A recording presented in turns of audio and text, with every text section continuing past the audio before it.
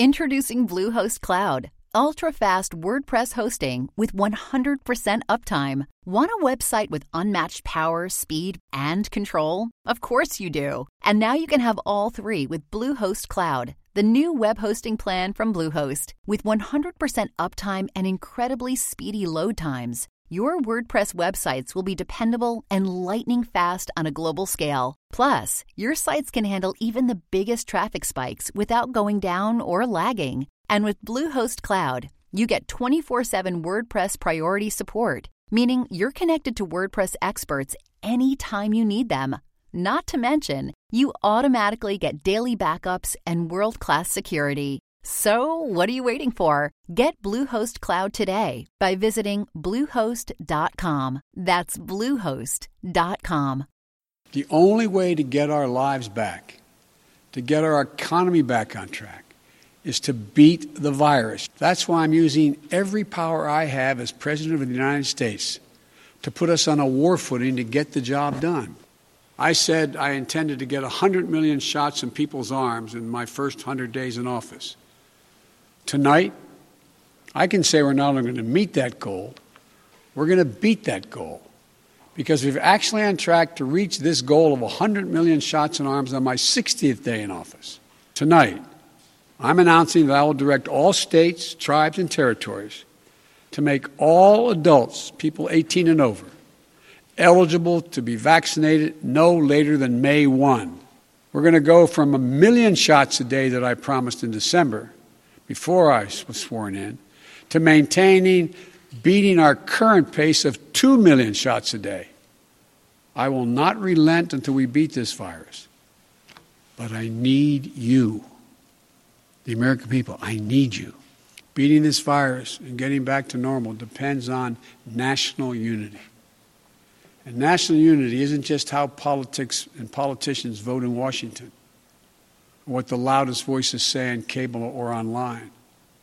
Unity is what we do together as fellow Americans. Because if we don't stay vigilant and the conditions change, then we may have to reinstate restrictions to get back on track. And please, we don't want to do that again. If we do this together, by July the 4th, there's a good chance you, your families and friends will be able to get together in your backyard or in your neighborhood and have a cookout or a barbecue and celebrate Independence Day. After this long, hard year, that will make this Independence Day something truly special. We faced and overcame one of the toughest and darkest periods in this nation's history. This is the United States of America. And there's nothing, from the bottom of my heart I believe this, there's nothing we can't do when we do it together. Yet history has shown that the masses have been quite receptive to the promises of authoritarians, which are rarely, if ever, fulfilled. Should we have authoritarianism or liberty? If authoritarianism leads to poverty and war and less freedom for all individuals and is controlled by rich special interests, the people should be begging for liberty.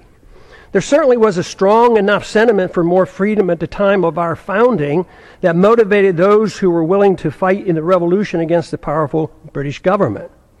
During my time in Congress, the appetite for liberty has been quite weak. The understanding of its significance negligible. Yet the good news is that compared to 1976, when I first came to Congress, the desire for more freedom and less government in 2012 is much greater and growing, especially in grassroots America. Tens of thousands of teenagers and college-age students are, with great enthusiasm, welcoming the message of liberty. I have a few thoughts as to why the people of a country like ours, once the freest and most prosperous, allowed the conditions to deteriorate to the degree that they have. Freedom, private property, and enforceable voluntary contracts generate wealth. In our early history, we were very much aware of this. But in the early part of the 20th century, our politicians promoted the notion that the tax and monetary system had to change. If we were to involve ourselves in excessive domestic and military spending, that is why Congress gave us the Federal Reserve and the income tax. The majority of Americans and many government officials agreed that sacrificing some liberty was necessary to carry out what some claim to be progressive ideas. Pure democracy became acceptable. They failed to recognize that what they were doing was exactly opposite of what the colonists were seeking when they broke away from the British. Some complain that my arguments make no sense, since great wealth and the standard of living improved for many Americans over the last 100 years, even with these new policies. But the damage to the market economy and the currency has been insidious and steady. It took a long time to consume our wealth, destroy the currency, and undermine productivity, and get our financial obligations to a point of no return. Confidence sometimes lasts longer than deserved. Most of our wealth today depends on debt. The wealth that we enjoyed and seemed to be endless allowed concern for the principle of a free society to be neglected. As long as most people believed the material abundance would last forever, worrying about protecting a competitive, productive economy and individual liberty seemed unnecessary. The age of redistribution. This neglect ushered in an age of redistribution of wealth by government, kowtowing to any and all special interests, except for those who just wanted to be left alone. That is why today, money in politics far surpasses money currently going into research and development and productive entrepreneurial efforts. The material benefits became more important than the understanding and promoting the principles of liberty and a free market.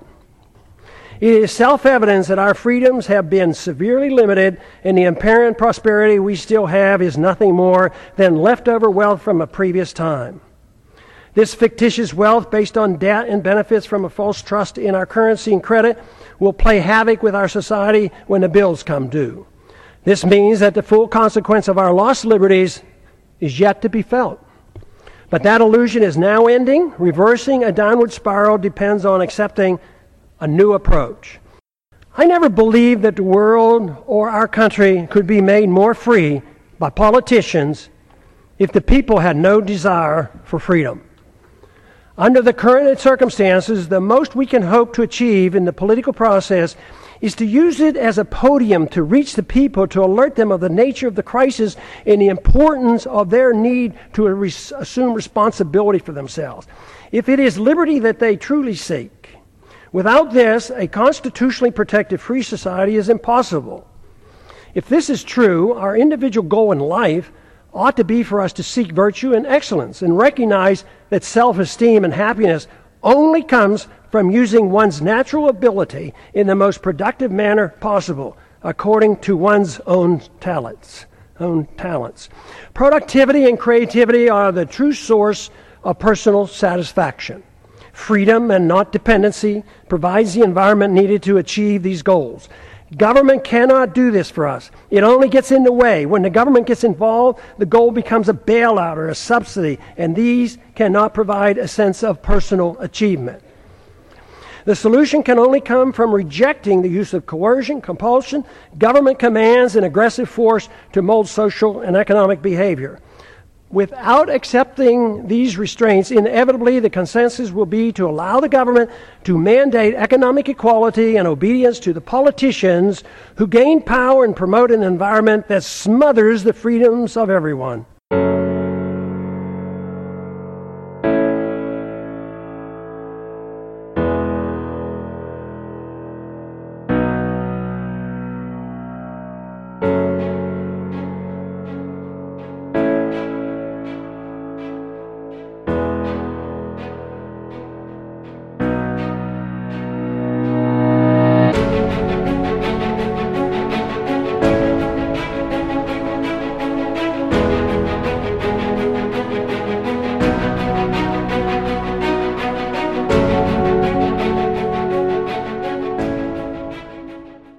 Say goodbye to your credit card rewards. Greedy corporate mega stores, led by Walmart and Target, are pushing for a law in Congress to take away your hard-earned cash back and travel points to line their pockets. The Durbin-Marshall credit card bill would enact harmful credit card routing mandates that would end credit card rewards as we know it. If you love your credit card rewards, tell your lawmakers, hands off my rewards. Tell them to oppose the Durbin-Marshall credit card bill. Howdy everybody, CJ here, your humble hazardous history helmsman, back with another dastardly dose of dangerous historical discourse. In this episode, I'm going to be talking about Grey Champions. And if you're not familiar with that terminology, I'm going to be explaining it shortly. But before I get into that, I really have to give a genuine, sincere, heartfelt thank you. As you know, if you listened to my last episode, I've been really struggling lately. And a lot of it has to do with things related to my day job, which I won't rehash here. But in the last episode, I kind of put out the distress call to my listeners. Hey, if you're not a financial supporter of the show, please consider doing so. And if you are, maybe you can consider upping your amount of support, because I really need your help and I'm trying to extract myself from my day job, hopefully if all goes well in the next year or two, but that I can't do it without you guys helping me. And the more you all help me, the sooner I can do it and not only be able to do more podcasting, but also keep what's left of my sanity and maybe even regain some of the sanity and mental health that I've lost. And I just have to say that you all, the listeners of this podcast, have so far exceeded my expectations. And I hope that you will continue to do so. I hope that more of you will continue to sign up as supporters, and that more of you who are already supporters, if you have the means and desire, might consider upping your level of support. But I just want to say, everybody, no matter how great or small your contribution, everybody who has been supporting the show, and to everybody who has in recent weeks signed up for the first time as a supporter, and to everybody who was already a supporter and increased their level of support since I put out that distress call, I just want to say I really appreciate it. It really did, even just in the short term, make my mental health a little bit better. And so heartfelt, sincere thanks to everybody who stepped up. I hope more of you will continue to do so. And in particular, I want to single out one listener, Chris. You know who you are. Chris was already a regular monthly supporter of the show, and then he sent in an extremely generous one-time donation that just absolutely dumbfounded me and is a giant help to me in my situation. So Chris, I really can never thank you enough, but thank you. Okay, so getting into the episode for today. What you heard before the intro music was a little bit of audio from President Joe Biden, and then a longer segment of audio from a number of years ago from then Congressman Ron Paul. Now, the audio clips of Biden, many of you may recognize where they're from. It's from his first primetime TV address to the nation, which happened pretty recently. I forget the exact date. Now, I could have easily played countless minutes of Biden's dumbest and or most offensive gaffes, because the man, as most of you probably know, has been a gaffe machine for basically his entire career. You know, long before he started to lose his mind and have dementia or whatever the hell it is he's going through. He already was not a terribly inspiring or effective speaker, and he already was extremely gaffe prone. So I could have easily just played a whole bunch of clips of those. I also, of course, could have played clips from the many instances of him just, completely losing his train of thought and exhibiting senility and decline, particularly in the last year or two. But I chose to take the high road. I basically steel-manned Biden by playing audio in which he was, for the most part, pretty lucid and coherent. Now, the audio of Ron Paul is from his farewell speech as he was about to retire from the Congress in 2012. And it's not his best speech in many ways. There are plenty of better moments in speeches and debates you can find of him, where he's more fired up and passionate and, really on and having that symbiotic relationship with an energetic and supportive audience. In this speech, he was basically talking to what looks like a mostly empty House of Representatives, and the few people who were listening, live in person, probably mostly either didn't care and were ignoring what he was saying, or if anything, they would have been actively hostile to most of his ideas. Furthermore, keep in mind, Ron Paul in 2012 was 77 years old. So you do hear a little bit of old manishness, for lack of a better term, coming through in his speech every now and then, although it's nothing remotely like what Uncle Joe exhibits these days on a regular basis. So basically my point is that I played one of the better recent speeches by Biden in terms of coherence and lucidity, and contrasted that with really kind of a middle-of-the-road speech by Ron Paul. It's by no means a bad speech, but it's not his best.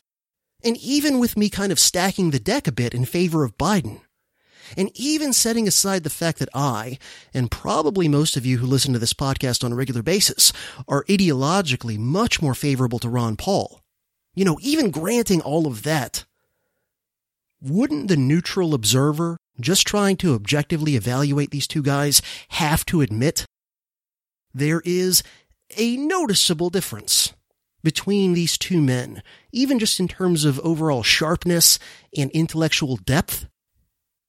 I mean, clearly I think you would have to conclude that not all old men are created equal. That some old men are more equal than others. And that if you compare Joe Biden at 78 to Ron Paul at 77, or even Ron Paul today at, 85 or whatever he is currently, I think he's 85 or about to turn 85, Biden comes away decidedly wanting. So in this episode, I'm going to be talking about the idea of a gray champion, and I'm going to be doing a little bit more comparing and contrasting of Joe Biden versus Ron Paul in this archetypal role. Now, this idea of a gray champion, as I'm going to use it today, comes in part from a short story by Nathaniel Hawthorne that I'll be reading at the end of this episode. But the particular kind of archetypal application of this idea to American history as a whole comes from William Strauss and Neil House's theory of generations in U.S. history, which was most famously elaborated by them in their book, The Fourth Turning. Now, I covered the idea of cyclical history, and in particular, the Strauss-Howe Fourth Turning generational theory, way back in DHP episode number 140, which I made what seems like a lifetime ago, back in May of 2017, almost 4 years ago. I'll be sure to throw a link in the show notes of this episode to that one, for those of you who haven't listened to it before, or who maybe listened to it back when it first came out, and maybe haven't listened to it since and need a refresher. I myself just recently re-listened to it probably for the first time since I published it in 2017. And I have to say, I'm often my own worst critic when I listen to old episodes, but I thought this one was pretty good. So anyway, Strauss and Howe, I'll give kind of the quick overview version of their generational theory, but I would urge you, if you're not familiar with their theory, go listen to DHP episode 140 to get much more of a broad and deep overview of the idea. But they base their idea around a concept called the saeculum, which goes back to the ancient Etruscans, and then comes to us largely through the conduit of the Romans, who were heavily influenced by the Etruscans in ancient Italy. And this idea of the saeculum is central to Strauss and House's theory about different archetypes of generations repeating themselves in a predictable order and then coinciding with certain eras in history. The idea of the saeculum is that it is the length of a long human life, so approximately 80 to 100 years, give or take. And as Strauss and Howe note, many different types of cycles in human history tend to repeat themselves approximately every 80 to 100 years. Strauss and Howe break a human lifespan, a long human lifespan, into 4 phases. Namely childhood, young adulthood, middle age, and elderhood. And each of these phases of life lasts approximately 20 years. So, what they define as childhood is up to about age 20.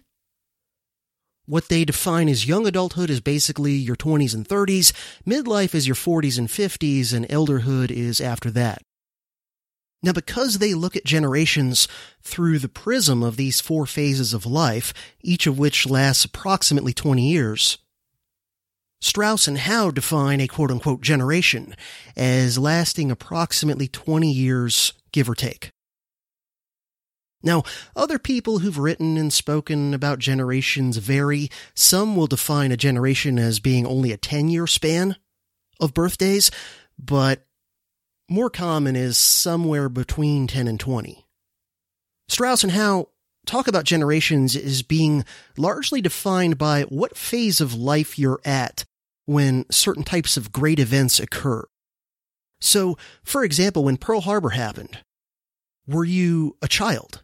If so, then you were part of the silent generation. Were you a young adult of military age when it happened? If so, you're part of the GI or greatest generation. Were you already in midlife? In which case, if we're talking about Pearl Harbor, you'd be part of the so-called lost generation. And if you were an elderly person when Pearl Harbor happened, you were part of what Strauss and Howe call the missionary generation. Now, depending on where you are in your life when an event like this happens, Strauss and Howe argue this then affects greatly how you perceive the event and thus what effect that event has on your personality and perception of the world and of your entire generation, right? So if you're a little kid when Pearl Harbor happens, you're going to have a different experience of it and kind of a different takeaway from it in terms of how it affects the rest of your life and your worldview and all that than if you're a young adult versus if you're an elderly person versus if you're in middle age, etc. And the same thing could be said about where you're at, when 9/11 happens or whatever. So as Strauss and Howe write about generations, quote, "The length of a generation in birth years should approximate the length of a phase of life in years of age. Before the early 19th century, American generations should average about 25 years in length. Since then, they should average about 21 years. Necessarily, these lengths can vary somewhat for each generation, depending on the vagaries of history and the precise timing of great events. To apply these lengths to real birth years, you have to locate an underlying generational persona. Every generation has one. It's a distinctly human and variable creation, with attitudes about family life, gender roles, institutions, politics, religion, lifestyle, and the future. Like any social category, race, class, or nationality, a generation can allow plenty of individual exceptions and be fuzzy at the edges. But unlike other categories, it possesses its own personal biography. There is no fixed formula for identifying the persona of a real-life generation. But it helps to look for 3 attributes. First, a generation's common location in history. Second, its common beliefs and behavior. And third, its perceived membership in a common generation."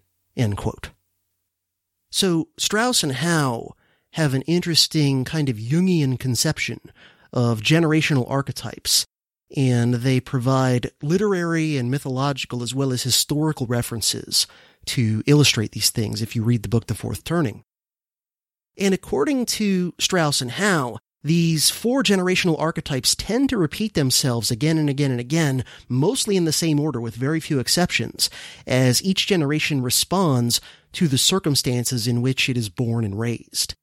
And they trace this pattern all the way back, if I remember right, at least as far back as kind of Elizabethan England, and then transplanted across the ocean to the American colonies.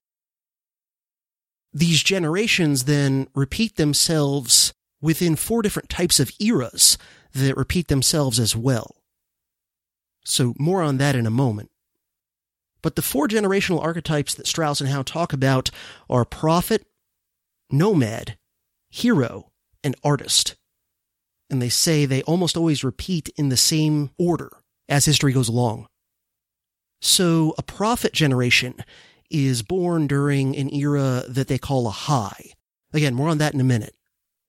Strauss and Howe say that a prophet generation, quote, "grows up as increasingly indulged post-crisis children, comes of age as the narcissistic young crusaders of an awakening, cultivates principle as moralistic midlifers, and emerges as wise elders, guiding the next crisis." End quote. And they identify the baby boomers as the current prophet generation. After the prophets, you get a nomad generation. The nomads are born during what Strauss and Howe call an awakening, and they are neglected as children by self-absorbed artist and prophet parents who are themselves preoccupied with their own self during the awakening. Nomad generations, according to Strauss and Howe, tend to get pretty shafted both early in life and late in life. They are kids when kids are tending to be neglected by society, and then they are elderly during periods where society tends to shift more resources away from the elderly and towards the young.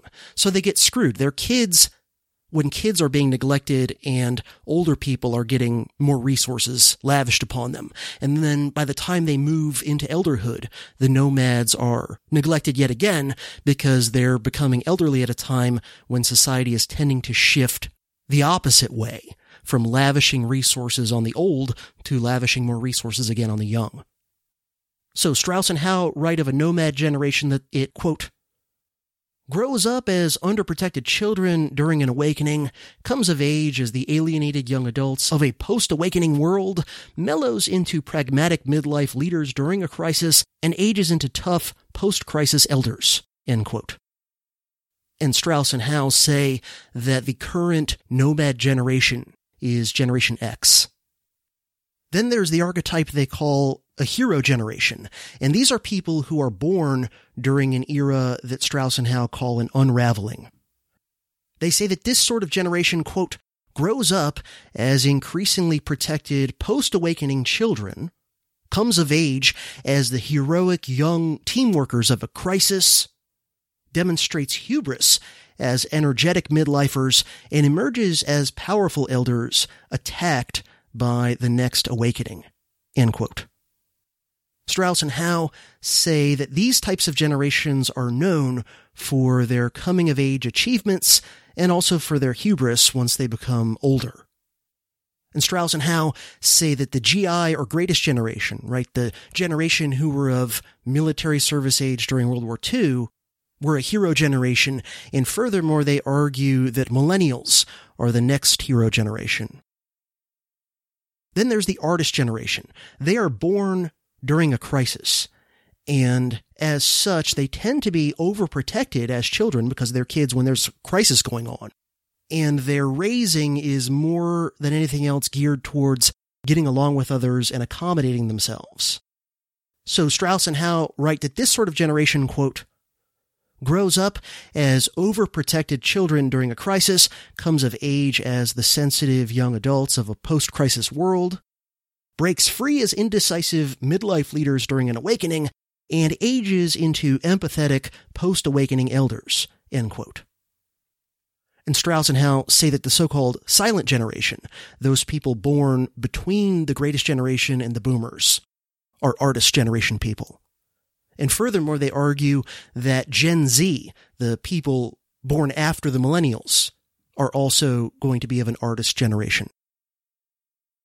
Now, I should point out here that Strauss and Howe say that none of these four archetypes of generations are in any way inherently better or worse than the others, but that essentially they're all necessary in kind of the same way that you need all four seasons in nature for everything to sort of balance out and work the way it's supposed to. So they write, quote, these four archetypes have lent balance and self-correction to the continuing story of America. Were our ancestral legacy to have had too much or too little of any of the four, we would today be poorer for it, end quote. Now, Strauss and Howe argue that in addition to four generational archetypes repeating themselves in the same order, you also have four different types of ages or eras, or as they often call them, turnings, that also each of these turnings is about, 20 years a generation in terms of length of time, and that these repeat themselves in the same order as well. So while the different generational archetypes are repeating themselves, so are the different turnings. And because they're basically synced, each are repeating in the same roughly 20 years, give or take, cycle, this means that during every turning, the 4 generations are in the same phases of life as their predecessors were the last time that particular turning occurred, right? So the first turning they talk about is what they call a high. And a high is thought of as the spring of the cycle of turnings. A high is the 20 years or so in the aftermath of the previous crisis. So during a high, the older prophet generation is dying off, and the nomads are entering elderhood, and the heroes are entering midlife, artists are entering young adulthood, and the next generation of prophets are being born. During a high, they say individualism is weak and institutions are strong and cohesive. During a high, children are protected and even overindulged, and as a result, grow up to be prophets. Because their material needs are largely taken care of, they're able to turn inward more. So this is sort of the peak of centripetal forces in society, and there tends to be prosperity and optimism and social cohesion, but also you could say excessive conformity and a neglect of kind of inner life. The next turning that happens is what they call an awakening, which they describe as the summer of the cycle. During an awakening, the previous nomad generation are dying off, the heroes are entering elderhood, the artists are entering midlife, the prophets are entering young adulthood, and the next nomad generation is being born. During an awakening, the rising generation of new prophets tends to attack the existing order in various ways, and they create some form of a spiritual awakening and kind of turn the focus of people more towards their inner lives. During an awakening, children are underprotected and even neglected, and thus they grow up to be nomads. And in general, during an awakening, there tends to be lots of social change and the emergence of new values that challenge the values that were dominant during the high. This is followed by a turning they refer to as an unraveling, right? The third turning. And this they describe as the autumn of the cycle.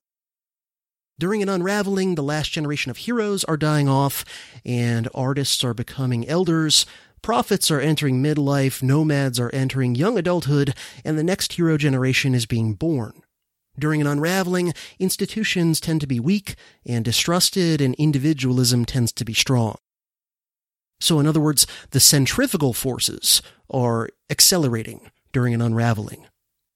Then you have the fourth turning or crisis, which they describe as the winter of the cycle. During this period, the previous artist generation are dying off, the prophets are entering elderhood, the nomads are entering midlife, the heroes are in young adulthood, and the next generation of artists are starting to be born.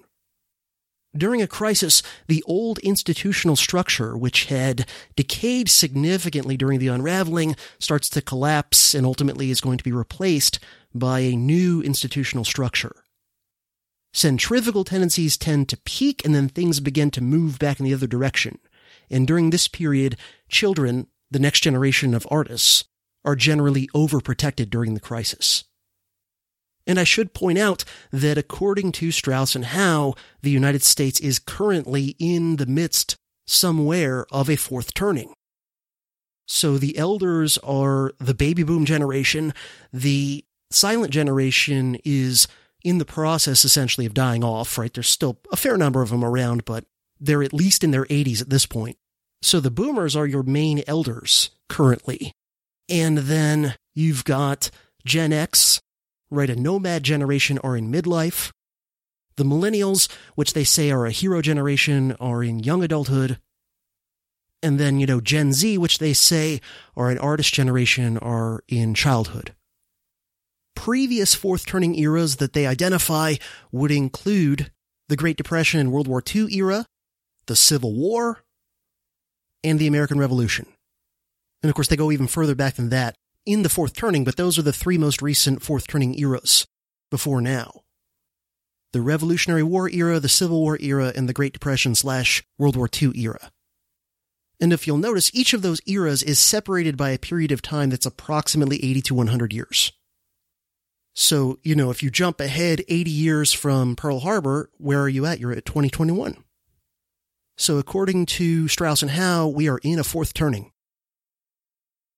So I want to zero in on this idea of a gray champion, because it's a term that Strauss and Howe use to describe a particular type of elderly leader who kind of steps in at the moment of crisis to help lead the way through it. Now, the term the gray champion to describe this sort of a figure comes from a short story by that title that was written in the 19th century by Nathaniel Hawthorne. And more on that story in a bit. In fact, I'm going to read it at the end of this episode.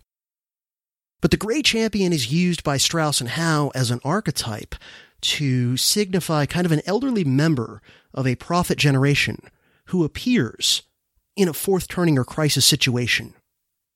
And the gray champion is supposed to remind younger generations, and especially the hero generation, who are supposed to be in young adulthood during the crisis and thus are going to be kind of the foot soldiers, either literally or metaphorically, of getting through the crisis, to remind younger generations of important values and principles, particularly values and principles that seem to have been lost and even forgotten during the awakening and unraveling periods. And the gray champion is going to kind of like bring back these important values and principles and yet somehow update them for the new situation to help get through whatever is the new crisis. So the gray champion is going to give particularly the young hero generation the wisdom and encouragement to do the right thing and to defeat the crisis, whatever that means. And above all, the gray champion is supposed to lead and guide these young heroes, these people who are the key to getting through the crisis. And you see this archetype, this generational pattern manifesting itself in many different ways in literature and film. So things like Obi-Wan Kenobi in Star Wars, Gandalf in Lord of the Rings, Dumbledore in Harry Potter, Merlin in the various King Arthur films and books, Mr. Miyagi in Karate Kid, and on and on and on. We could come up with infinite examples of this, both from kind of pop culture and film, but also from, kind of more respectable literature, kind of serious fiction and all that. Previous gray champions that Strauss and Howe identify as being the key leaders getting through earlier fourth turning or crisis eras in U.S. history would include George Washington, of course, leading through the Revolutionary War crisis era, Abraham Lincoln leading through the Civil War era, and FDR leading through the Great Depression and World War II. So again, according to Strauss and Howe's theory, we're somewhere in the midst of a fourth turning crisis era now.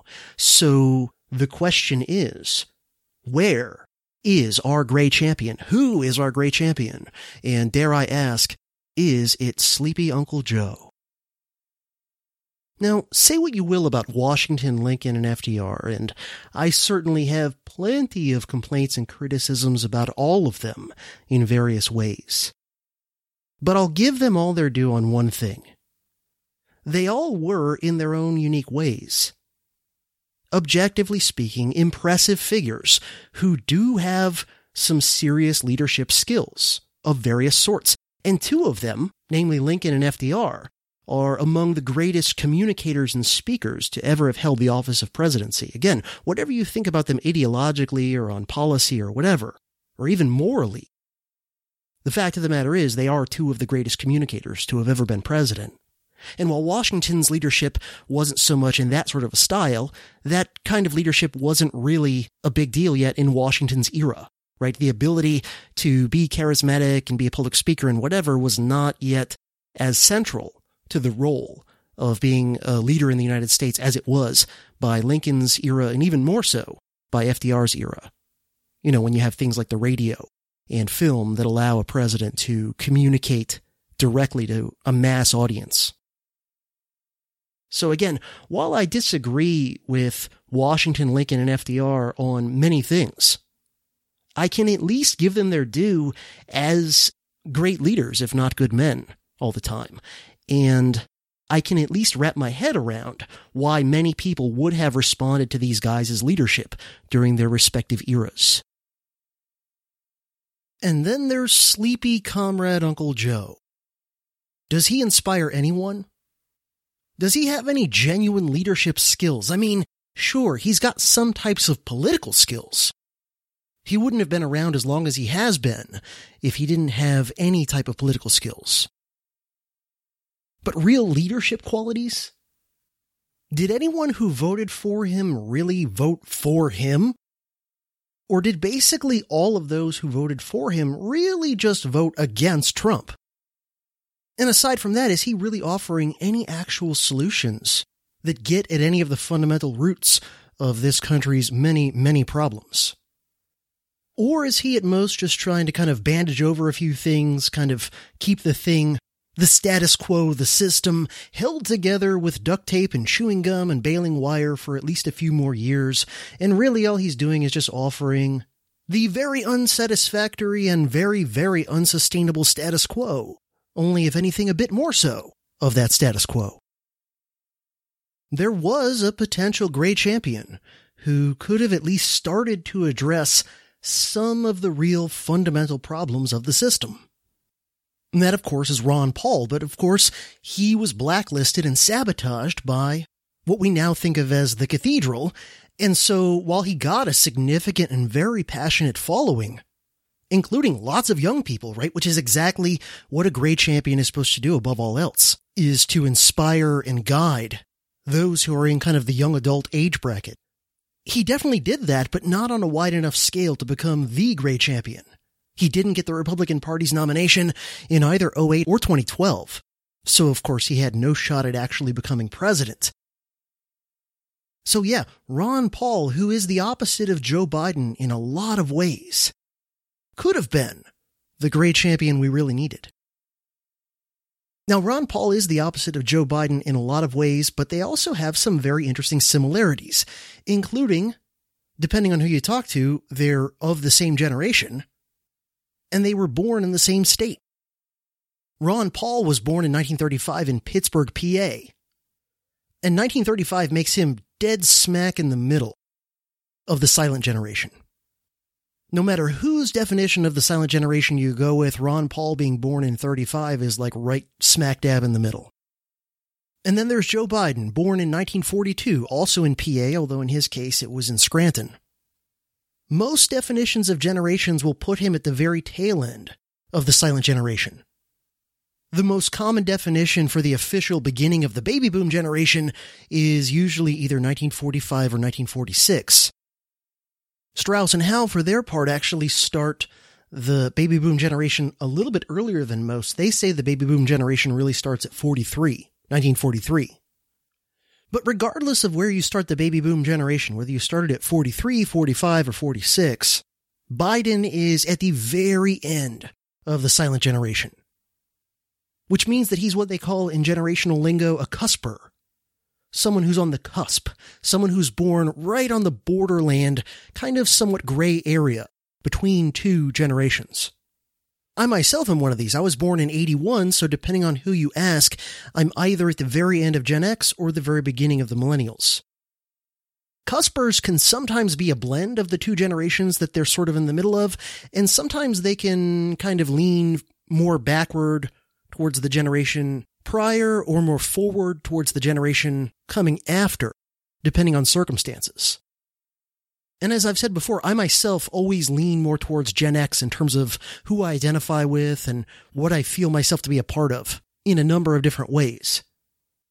And to me, when you look at Biden, yes, technically he might be at the very end of the silent generation, but he has always struck me as personality-wise very much a boomer. And certainly much more of a boomer than he is a silent generation type. But regardless, he's 7 years younger than Ron Paul, which means when Biden was running for the presidency in 2020, he was basically the same age that Ron Paul was back during his last presidential run in 2012. Now, Ron Paul, even people who disagree with him ideologically, will usually admit, if they're at all intellectually honest, they'll admit that Ron Paul is conspicuously honest, not corrupt, and he has a coherent, well-thought-out worldview that he can explain from first principles, which almost no politician has that quality. And in my opinion, at least in 2008 and 2012, he was offering the American people the real forgotten wisdom of old regarding things like liberty, peace, personal responsibility, prudence, fiscal sanity, sound money, and so forth. He was really offering the American people an off-ramp, not out of a crisis, but to kind of prevent the crisis, at least to some degree, by seeing it before it fully hit, and taking as much measures as possible within his moral and ideological framework to try to prevent the crisis as much as possible and manage the aspects of it that could not be prevented. He was offering the American people an off-ramp away from how things have been for several generations, if not longer. An off-ramp away from imperialism abroad and police statism at home. He was offering the true forgotten wisdom and knowledge of an older time period that would have been the way to avert the disasters that were coming, because the path that the American empire is on is clearly unsustainable to anyone with even a basic understanding of real economics and real history. Joe Biden, by contrast, is a man of no real philosophy or principles other than ambition, opportunism, lust for power, and just kind of a vague, fuzzy progressive statism of the corporatist variety. He really is a walking embodiment of the establishment, the cathedral, whatever you want to call it, and everything that is wrong with it. So to me, Ron Paul was the gray champion that this country really needed. He had the intellect and the knowledge to understand the real roots of our problems, and he had serious, bold proposals to try to really address them. He was uncorrupt and honest almost to a fault when he was in politics. And like any good doctor, he would always tell you what you needed to hear, even and perhaps especially when it's not what you necessarily wanted to hear. On the other hand, it seems to me that Joe Biden really is the great champion this country deserves. He's corrupt. He's dishonest. He's a liar and a plagiarist, among other things. He really is, in many ways, kind of America's Brezhnev. He's clueless, senile, stuck in the past, corrupt as hell, surrounded by yes-men and toadies, basically just trying to hold together the broken system that he's inherited for another few years. And he's supported by a press who are essentially trying to gaslight the population into believing that this really unimpressive figure is somehow a great leader. And frankly, given the poor character and stupidity of so much of the American population, I think it's fair to say that Joe Biden really is much more representative of them than is someone like Ron Paul. So while you and I might deserve Ron Paul as our great champion, and in a way he was for those of us who were hip to things 10 or 12 years ago, let's be honest. Looking at this nation and its people as a whole, overall, Joe Biden really is the great champion that this long since jumped the shark empire deserves. And now I'm going to end this episode by reading the short story The Great Champion by Nathaniel Hawthorne, which was written back in the 1830s and which is set in late 17th century Massachusetts during the time of the English Glorious Revolution. Just a tiny bit of historical background if you're not familiar. This would have been after a couple of generations of Puritans had been in Massachusetts as settlers and colonists. Right, so Puritans had first started settling in Massachusetts in the 1630s. And the story is set roughly around 1688, give or take a year or two, which is the time of the so-called English Glorious Revolution, in which back over in England, Catholic-friendly James II would be overthrown by the Dutch Protestant Prince William of Orange, which was something that hardcore Protestants like the Puritans would of course strongly support. But when the Glorious Revolution was happening in England, across the sea in some of the colonies, the authorities who had previously been appointed by James were not always willing to step down gracefully So this story is set during that time in late 17th century Massachusetts. So I hope you enjoy my reading of The Great Champion by Nathaniel Hawthorne, and as you listen, maybe ask yourself if the Great Champion that is depicted in this story seems more like Joe Biden or more like Ron Paul.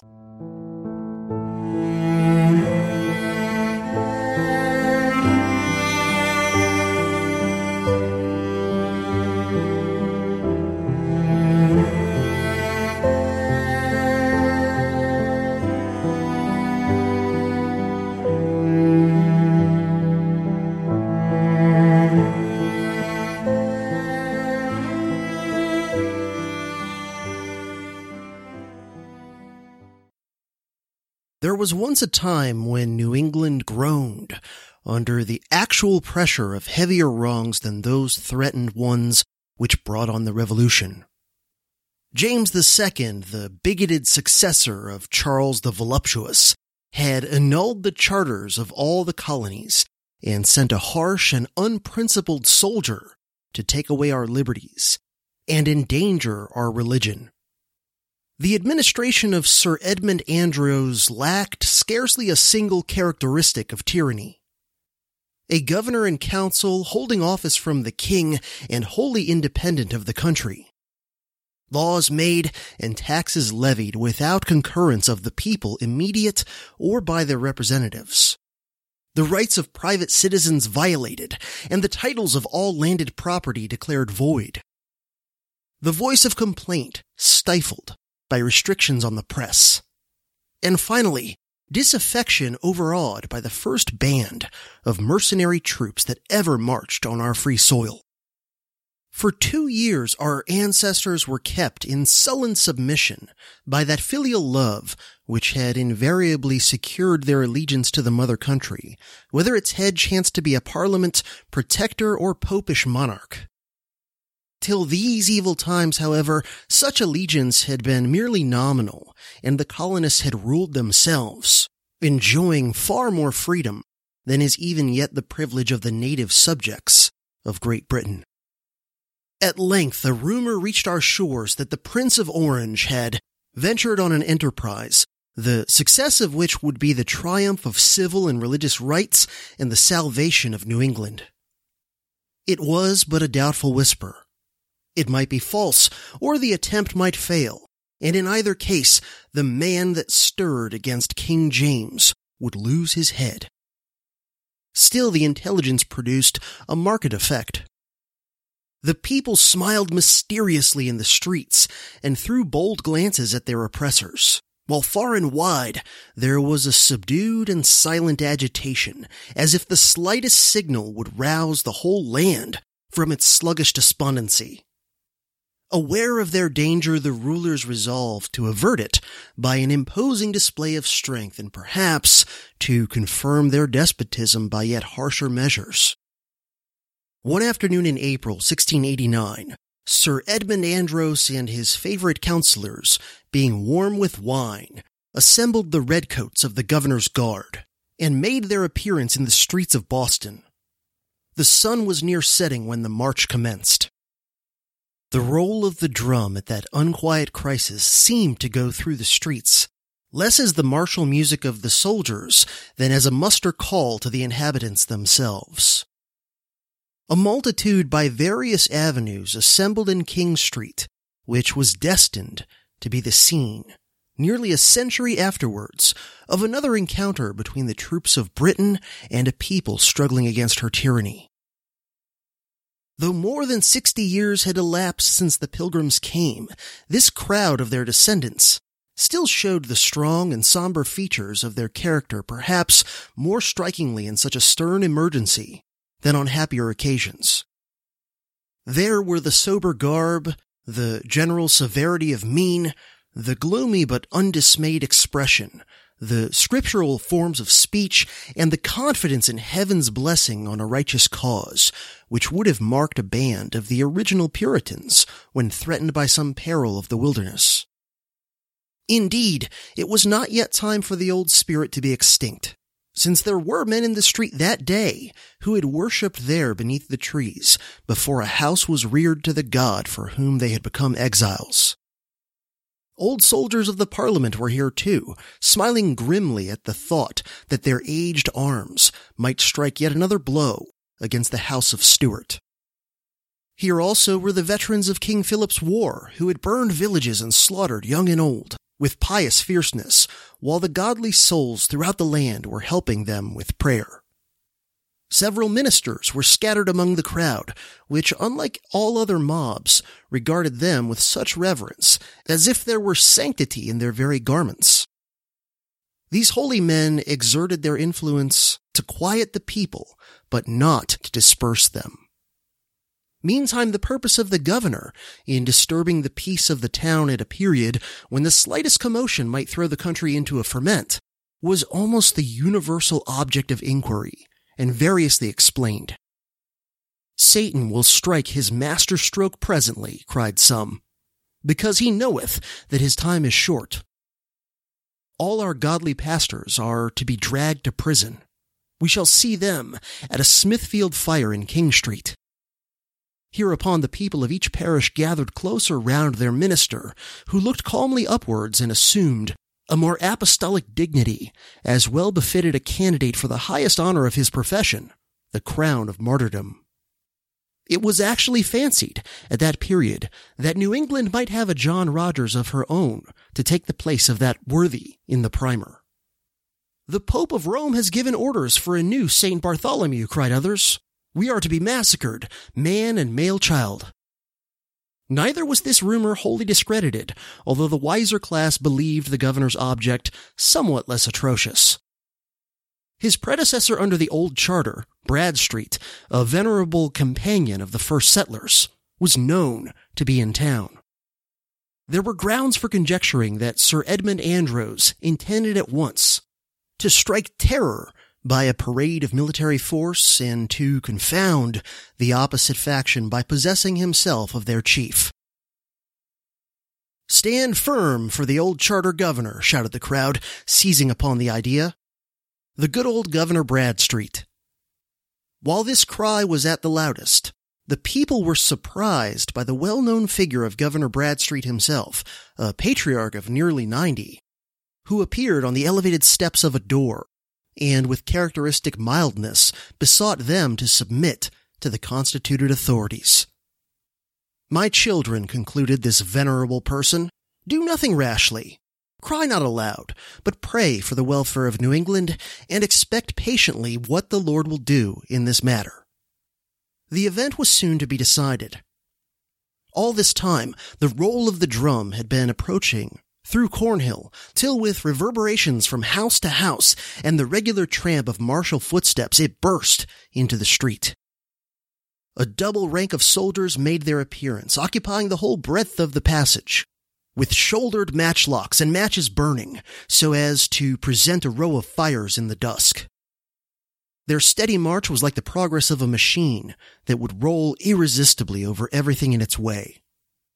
Next, moving slowly with a confused clatter of hoofs on the pavement, rode a party of mounted gentlemen, the central figure being Sir Edmund Andros, elderly but erect and soldier-like. Those around him were his favorite counselors and the bitterest foes of New England. At his right hand rode Edward Randolph, our arch-enemy, that blasted wretch, as Cotton Mather calls him, who achieved the downfall of our ancient government, and was followed with a sensible curse through life and to his grave. On the other side was Bullivant, scattering jests and mockery as he rode along. Dudley came behind, with a downcast look, dreading, as well he might, to meet the indignant gaze of the people who beheld him, their only countryman by birth, among the oppressors of his native land. The captain of a frigate in the harbor and 2 or 3 civil officers under the crown were also there. But the figure which most attracted the public eye and stirred up the deepest feeling was the episcopal clergyman of King's Chapel, riding haughtily among the magistrates in his priestly vestments, the fitting representatives of prelacy and persecution, the union of church and state, and all those abominations which had driven the Puritans to the wilderness. Another guard of soldiers in double rank brought up the rear. The whole scene was a picture of the condition of New England and its moral, the deformity of any government that does not grow out of the nature of things and the character of the people. On one side, the religious multitude, with their sad visages and dark attire, and on the other, the group of despotic rulers, with the high churchmen in the midst, and here and there a crucifix at their bosoms, all magnificently clad, flushed with wine, proud of unjust authority, and scoffing at the universal groan.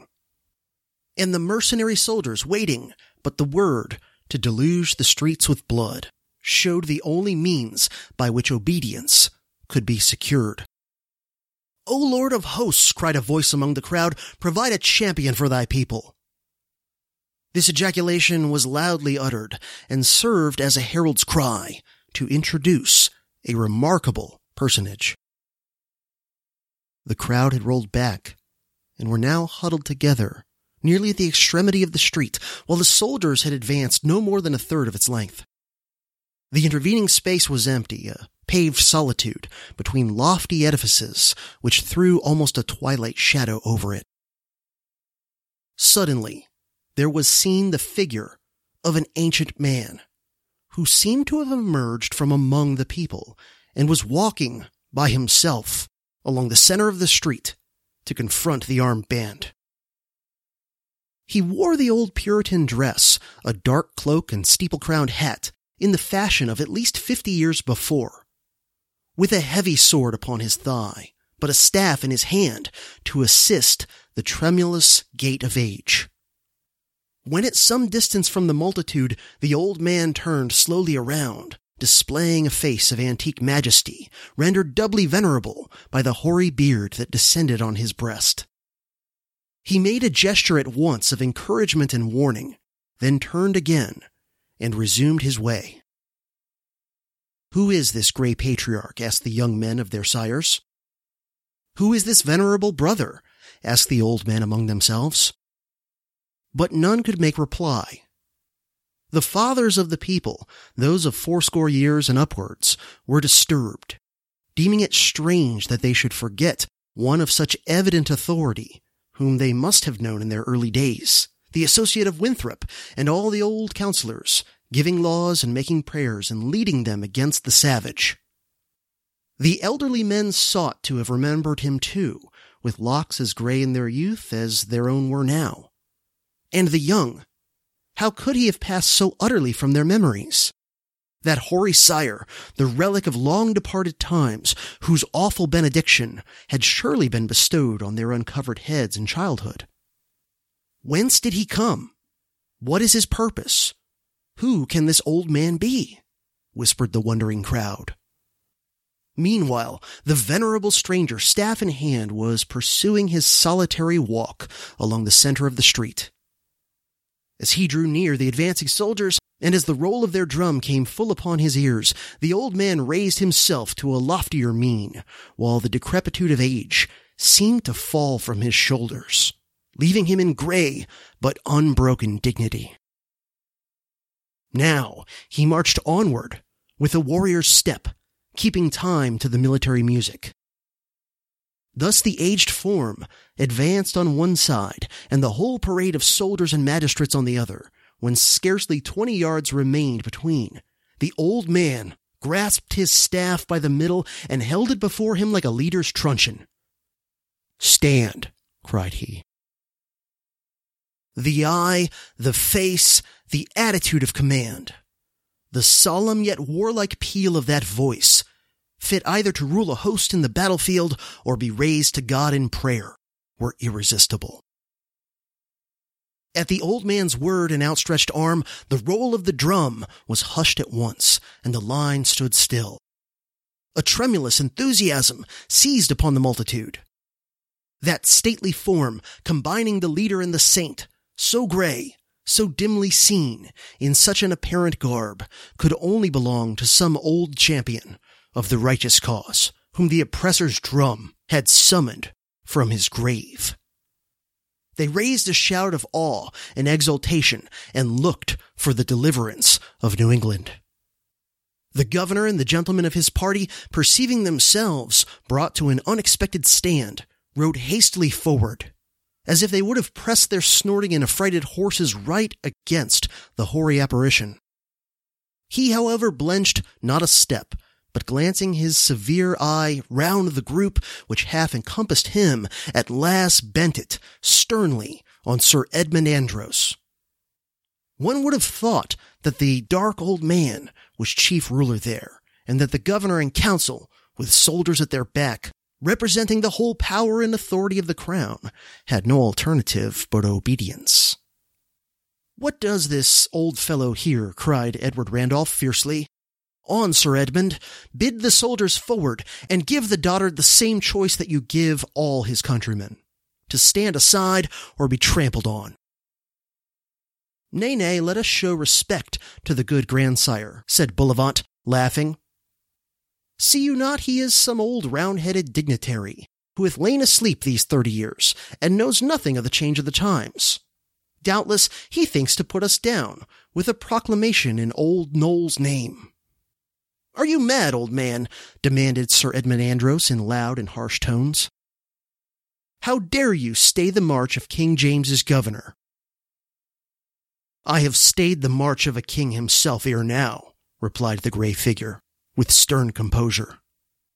"I am here, Sir Governor, because the cry of an oppressed people hath disturbed me in my secret place, and beseeching this favour earnestly of the Lord, it was vouchsafed me to appear once again on earth, in the good old cause of his saints.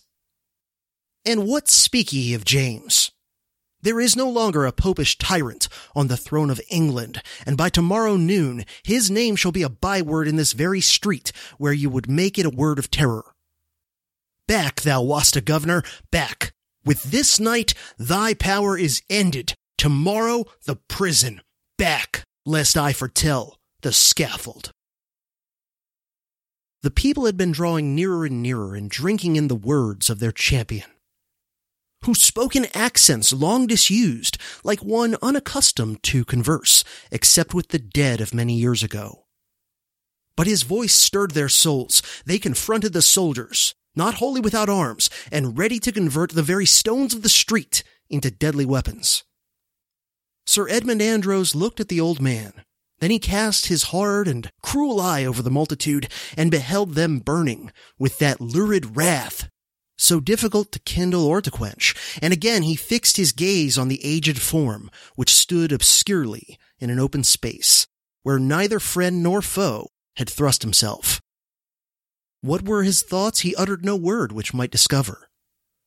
But whether the oppressor were overawed by the great champion's look, or perceived his peril in the threatening attitude of the people, it is certain that he gave back, and ordered his soldiers to commence a slow and guarded retreat.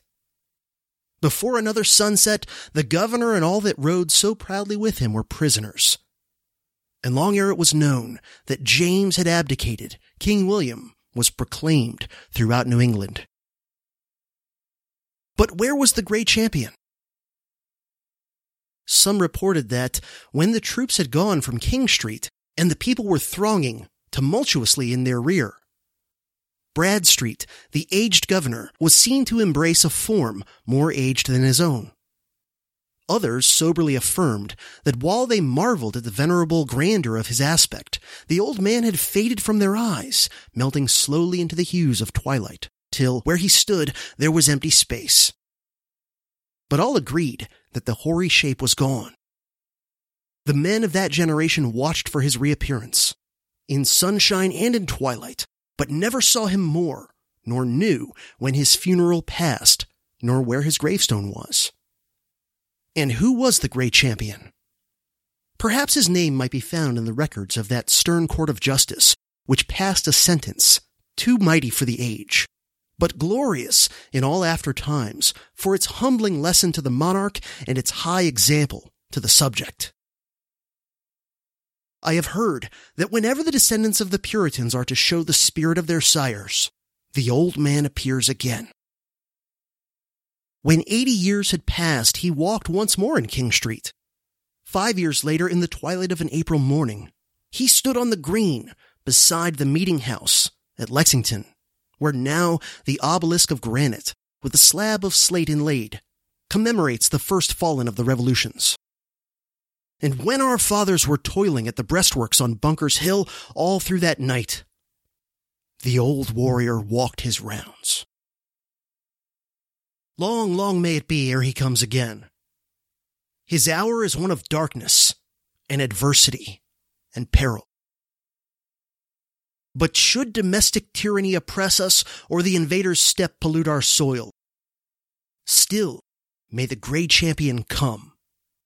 For he is the type of New England's hereditary spirit, and his shadowy march on the eve of danger must ever be the pledge that New England's sons will vindicate their ancestry.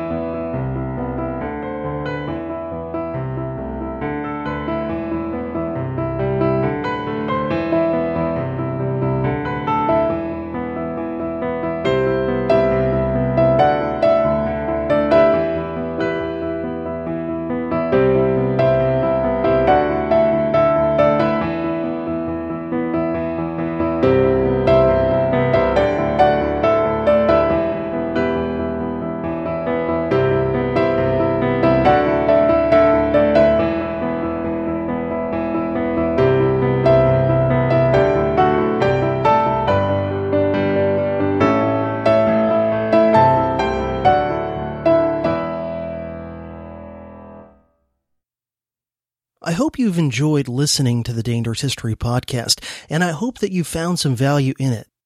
If you have and you'd like to contribute to my work, there are many different ways that you can help out. One that costs you nothing but maybe a little bit of time and effort is to help spread the word about the show to anyone you think might be interested in it. There are also a bunch of ways that you can financially assist me to continue doing the work that I do and to continue making it better as best I can as time goes on. The most helpful way, and the one that gives you potentially a lot of value back in return, is to sign up for a recurring contribution via either Patreon or Subscribestar, and the links to my Patreon page and my Subscribestar page will be in the show notes of this episode. I now have multiple levels of support via either Patreon or Subscribestar. For $2 per month, you are at the Apprentice Scholar Warrior level, and you will get access to all of the vintage DHP episodes, meaning the first 52 episodes of the show, which are no longer available to the general public. And of course, you'll get the satisfaction of knowing that you're helping to keep this podcast going, and you'll have my gratitude for doing so. For only $5 per month, you will be at the Journeyman Scholar Warrior level. And for this, you'll receive the benefits of the $2 Apprentice Scholar Warrior level, plus access to special bonus DHP episodes that are available nowhere else, as well as access to ad-free regular DHP episodes as they come out, and you will be eligible to join the Dangerous History Podcast Scholar Warriors private Facebook group. For $15 per month, you will be at the Scholar Warrior level, and you'll get all the benefits of the Journeyman level, plus access to Dangerous History Lyceum course lectures as they are produced and released. And for $25 per month, you'll be at the Master Scholar Warrior level, where you will get all the benefits of the $15 Scholar Warrior level, plus additional benefits still to be determined, but probably including but not limited to a regular live chat. You can also make one-time or recurring contributions to the Dangerous History podcast via PayPal or Bitcoin. And another great way you can help out my work is by clicking on any of the Amazon affiliate links on my website to do your Amazon.com shopping. And if you buy stuff after going through any of those affiliate links, I get a little commission at no additional cost to you.